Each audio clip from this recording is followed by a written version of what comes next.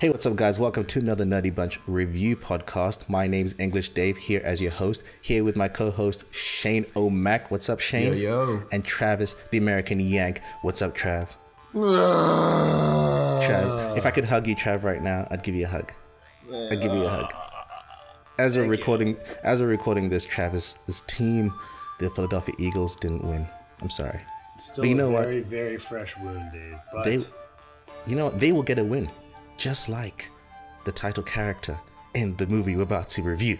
Robert the Bruce. It's true. That is a poignant point, Dave. I'm glad that we can compare these two.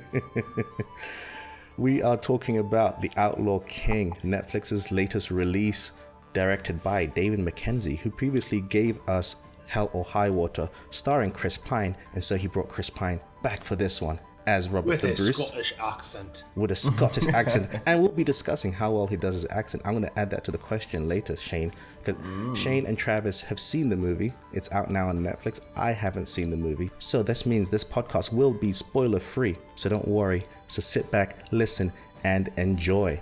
Before we get things underway, I will start with the synopsis. The untold true story of Robert the Bruce, who transformed from defeated nobleman to reluctant king to outlaw hero over the course of a year. So I'm going to start off with you guys. Overall plot. I'm going to hit you off, Travis, first. What did you think of the overall plot? You know, I always look at it, or like to look at it, in really a historical context. I think that it's a bias just because I am such a history buff. In regards to, I think that movie's hard stop should just be recreations of historical moments. Like, I think those are blockbusters enough. So when it comes down to that, I like to see something that I hope is accurate to what it was historically. And from what I've kind of gathered with my searching, it actually pretty much is, regardless if it's kind of a snapshot in there. So the plot overall, Dave, it was fine. I felt like I was connected to the plot throughout. There are some moments that I didn't really engage with, but overall, I don't think it was like detrimental to the story. And then the added fact that what I've kind of figured out is that it is semi-accurate, or rather more accurate than Braveheart, which is almost insulting to the Scottish culture. So I guess if that's the bar, it is up there. But overall, Dave, I would say, not to give a number or a letter to it, but I thought the plot was just fine. But I will push that over to Shane, who I'm sure has got plenty of positive things to say about it. Shane, plot. You know what? I wouldn't really say I have a lot of negative things to say about it, but okay, compared to you, Trav, I don't really look at it within any historical knowledge or any background. I just look at it as a completely standalone movie that's just gonna give me this epic story. And overall, I thought the plot was okay, as you said. It was okay, but I didn't feel any moments. It was completely flat for me. The events that happened were good, yes, but let's say there's points where you're supposed to feel desperate for the characters, right? Because things are just not going their way and shit's just going down around them. I just didn't feel it at all. I push around on that. Yeah, I do. There are some moments where I think that we could identify both as the moments that you're supposed to feel something, and then we can each go our separate ways on that. But there are just throughout the plot lines where you're like, damn, this guy and his troop are just like struggling. Like you're this guy really has gone through some shit here. And I think that to that, Shane, is where, and I'll compare it to Braveheart, not as a straight comparison, but the similarities are obvious, to where you could tell that Braveheart was definitely a dramatic retelling, emphasis on dramatic. This seemed like it was a more tailored towards the history of it, and we were talking about recutting it prior to actually recording today. I think all those had variables to it, but I would actually align myself with Shane in some of those more dramatic moments, especially with some characters. There wasn't enough there to actually feel for them when things of significance did happen to them. And whether that be through the original cut or whether that be through the recut, I'm not sure.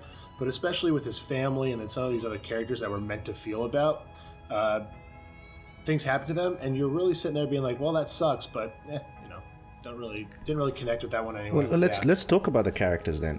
This is led by Chris Pine, but also had Aaron Taylor Johnson in the movie.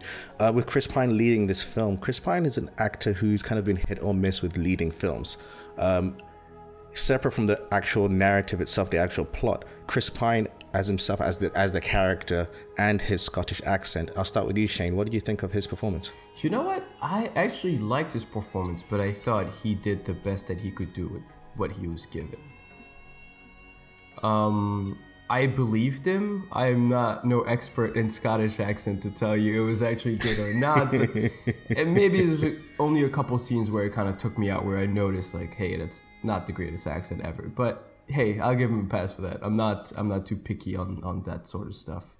But overall, I thought he had a very good performance. But also, what's his other name? Aaron Taylor Johnson? I love Johnson. This guy. Yeah. I love this guy. He was great in it. He was amazing. But he was... You'd say he's a standout for character? For me, he was standout, but he also wasn't given as much backstory as I wanted him to have. As in, you know his backstory by just conversations. I wish we actually saw the scenes of what happened before that led him to become this fucking crazy guy.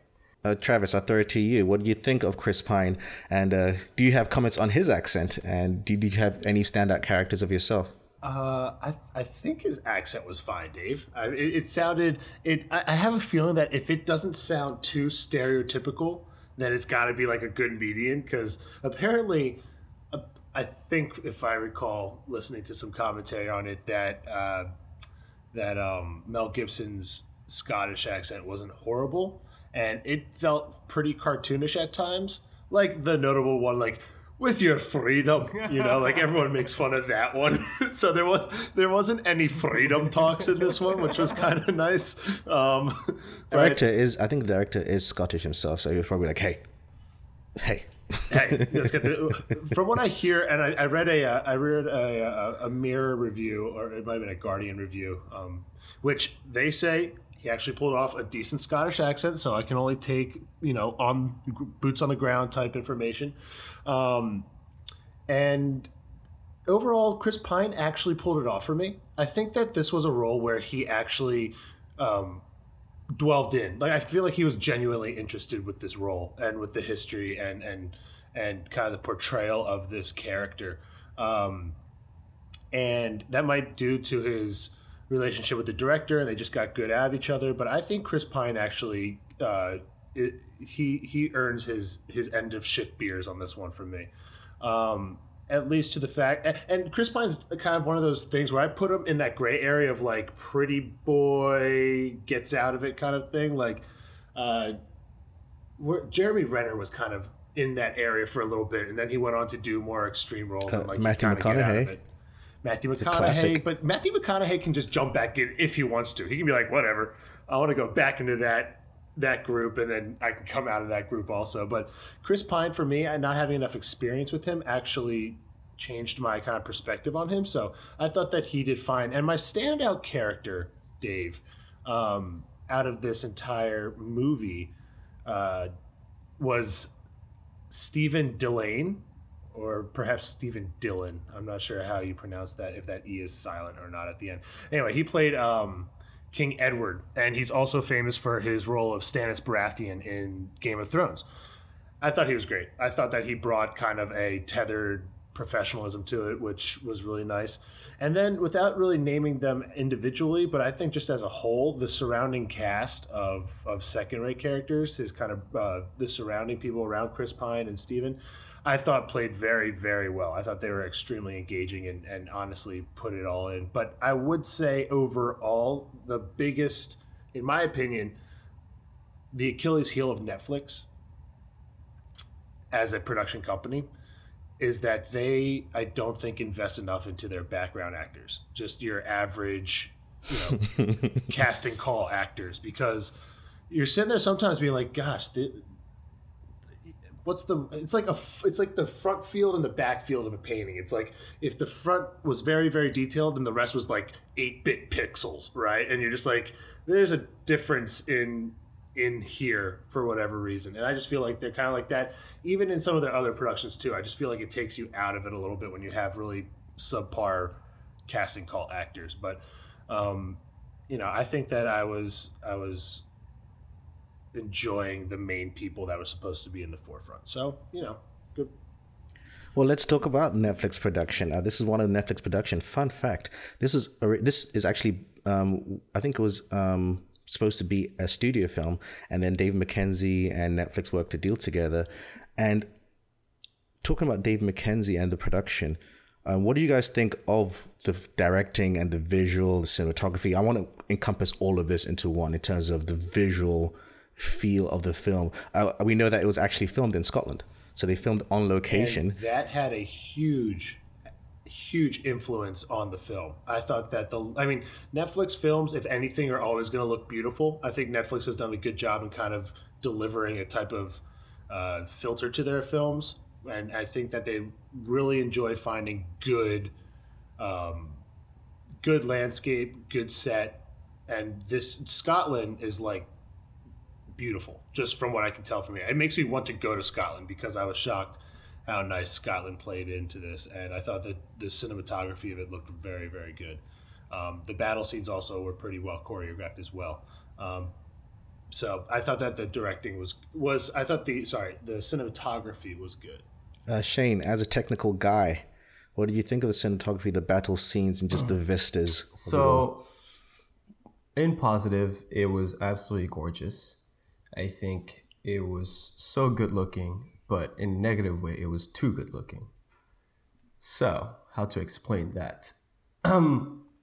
Yeah, I mean, the directing was great in terms of he had so much one shots, but also overdid it in points where it's probably not needed, if that makes sense. I can point out to the first scene when he was battling, just kind of sword play fighting at first, and it was all just gigantic one shot, which ended in a very cool way with the king opening his tent to like the battlefield, which was spoilers. Not really spoilers. It's like just the opening. It's not really it's the opening. It's like the first scene. So that was very, very cool, but extremely unnecessary, because when you see a one shot take, you're so excited that it's a one-shot take that you just keep like, oh my God, how are they doing this? That was me personally. But it was not needed at all. It was not needed. It was at times really, really distracting. Yeah, it was just showing off because they're play fighting. You don't need a one-shot take for play fighting. You would want kind of the cuts and the close-up of the characters. You don't need a camera just doing 360 around those guys. That for me kind of threw me off. And there was a couple of times where that happened again. But it did look incredibly good. That's the thing. And I don't like movies like this to look so clean. Also, it's probably because it's maybe the first time I've watched like a 4K version of one of those movies. I mean, I do have Braveheart and Gladiator on 4K, but those were shots like 20 years ago. But I do like the film grain and the way it looks. I don't know how to explain that feel, Yeah. But did they have like a gritty, dirty look? Or did you want more gritty, dirty look, that film grain, that, close shots. But this was just this beautiful, clean image, which I'm not against, but I wasn't a big fan of. But it's not necessarily, a negative thing about the movie. Not necessarily a negative point. Okay, I see that. Let's talk about, I think you guys touched upon this briefly in when you talked about the overall plot. But Shane, I'll start with you. The pacing of this film. How did it feel? We spoke about just before the podcast, and Travis alluded to it, that the original cut was a lot longer, and the director had to cut it down because people didn't like the pacing. Obviously, you guys didn't see that original cut, but Shane, what did you think of the pacing of this film? It was absolute trash. Start to finish, the pacing was so trash. It left as soon as we started, and you saw the title scene. That kind of sets the tone for the whole movie, because the title scene shows up for like 0.5 seconds. Like, it doesn't even get you to appreciate the fucking title. That's how much they had to cut through it. Yeah, he probably cut so much. What? He probably cut. Yeah, exactly. They probably cut so much, and the scenes are not allowed to breathe at all. It was just kind of straight to the point, and whenever that's done, cut. Whatever that's done, cut.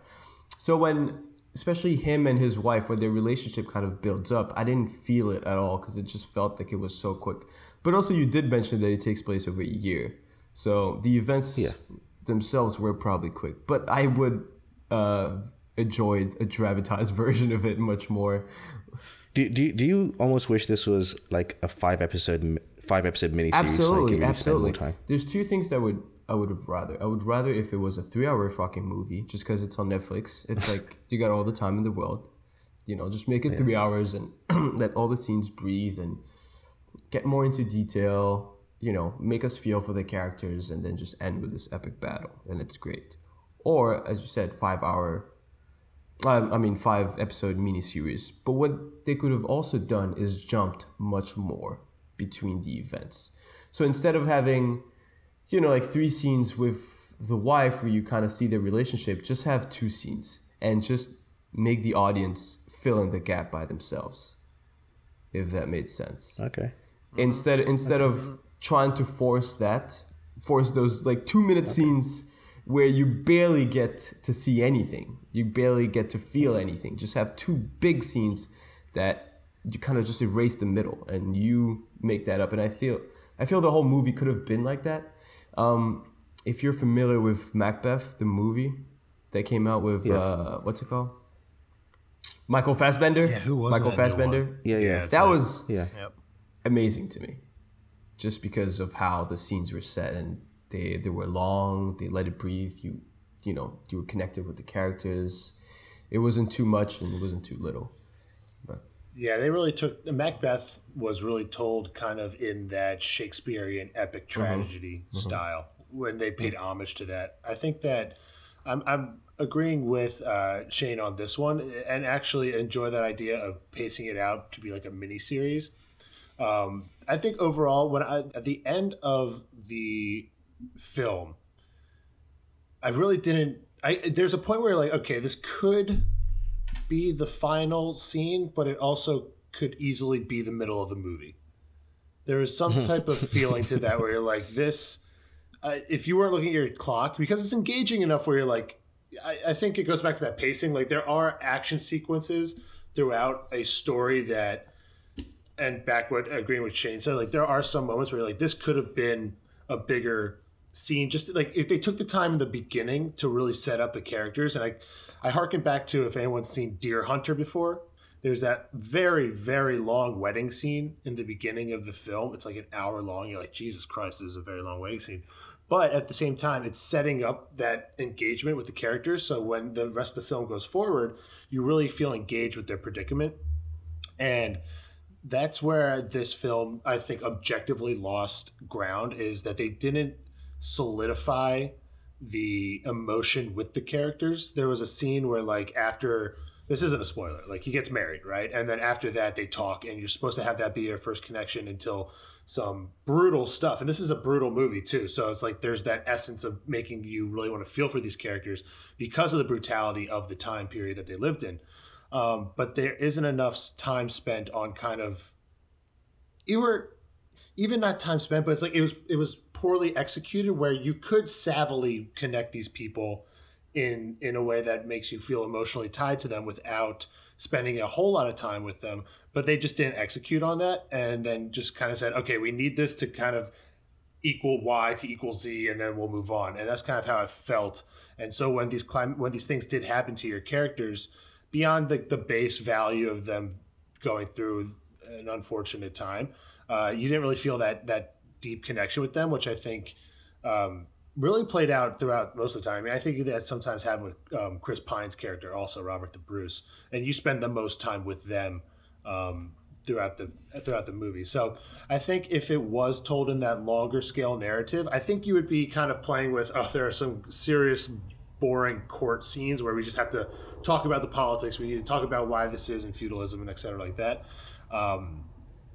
But in the end, you might have been able to pull off an emotional thing, which is kind of what The Last Kingdom does quite well. And I think this was kind of suited to be in one of those series, because like I was saying, is like at the end, you don't know if that's the middle or the end of the movie. And when it turns out to be the end of the movie, somebody feels like, man, I really kind of want to see how this finishes out. But then you get into title sequences and it kind of wraps up. So who knows what that longer cut might have been. Probably has harkened back to like the Kingdom of Heaven long cuts, which are okay. Doesn't really change the difference of the narrative, but all right, well, recording. Maybe it explains some of these deeper Shane, you ties. Good? Okay, on that note, before we close off this wonderful review, I want to ask you guys, because we talked about it briefly with comparisons to Braveheart, but this movie also brings other comparisons of similar movies such as Kingdom of Heaven and Gladiator. I know, Travis, you're definitely a fan of those movies, so I'm going to go to Shane first with this one. How does it compare to movies of its kind for people who are fans of those movies, and in what context would you recommend this movie to people? I would recommend this movie to people if you're a fan of those type of movies. Now, me and my dad, if any movie that we watch and there's like a fucking bow and arrow and a sword, like, yeah, we're 100% watching it. I mean, I loved King Arthur, and you guys pretty much hated it. I don't know if you hated it, Travis, but I know not seen it yet, but I'm going to be watching. But I love those kinds of movies, so I definitely would recommend it if you're into the genre. But if you're not, stay away from it, because you're just gonna waste fucking 2 hours of your life. How does it compare to those movies? It doesn't to me. You'll enjoy it, but it doesn't come close to any Ridley Scott epic adventure. I'd say mostly because of the feel of the movie. It's just the whole presentation. Even though it looks amazing, there's something about the pacing, the soundtrack that are just nowhere close to I don't know, Kingdom of Heaven, Gladiator, even fucking Robin Hood. Not even close to that. Yeah, I'd even say that. But that Robin Hood was good. There's like a battle scene with, especially Ridley Scott directing it. You feel it. You're into it. And this one, not really.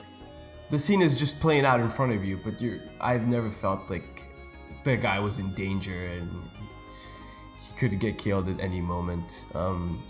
Also, the score was a big factor for me because I think those movies really deserve a very impactful score. And the type of epic score that you walk out of the theater whenever you stop watching the movie, it kind of still going on in your head. And this one had a very weak one. Very, very weak one. No, I was going to say, for example, Braveheart. Like you can always remember the Braveheart song. You know, it's always going to be there. Like 20 years later, it's still playing in my head. But this one, just nothing. Not even close. So, yeah. Travis, I throw it to you as someone who has watched many of these movies. How do you think it compares, and in what context would you recommend this film? I'd say, so Shane and I are cut from the same cloth with the, you pull out a sword and we're just going to be engaged. I think that is pretty consistent. Actually interesting take on the score there, Shane, because I guess me not remembering anything particular about the score is actually good good commentary. I'd say so. If let's just take those in a chunk. So if we were to look at Braveheart, Kingdom of Heaven, Gladiator as our kind of spectrum, I'd put Gladiator at your 10, right? I think that Ridley Scott, it's one of the masterpieces. You would throw Braveheart in the middle and Kingdom of Heaven on the other. No, I'd throw Kingdom of Heaven in the middle and Braveheart on the other end. Because Braveheart is just super dramatized. I mean, if you watch AMC's Braveheart and you watch the ticker at the bottom, it basically says, this actually didn't happen, but Mel Gibson thought it'd be great for the film, so it happened. I mean, like, there's just there's a cut of time where historians and critics alike just let Mel Gibson go on a bender of drunk history. Like, in The Patriot, they have the British burning a church full of Americans to death. Like, that's a war crime that apparently cinema's just like, fuck it, fine. Like, that's insulting to like British people. Anyway, so that's why like Braveheart and Mel Gibson lore has to go on like the other end of the spectrum. But that being said, is like with that you get like a dramatic movie that has dramatic movie tropes that you can blend with. Ridley Scott, his Kingdom of Heaven, Gladiator, like, I agree with Shane.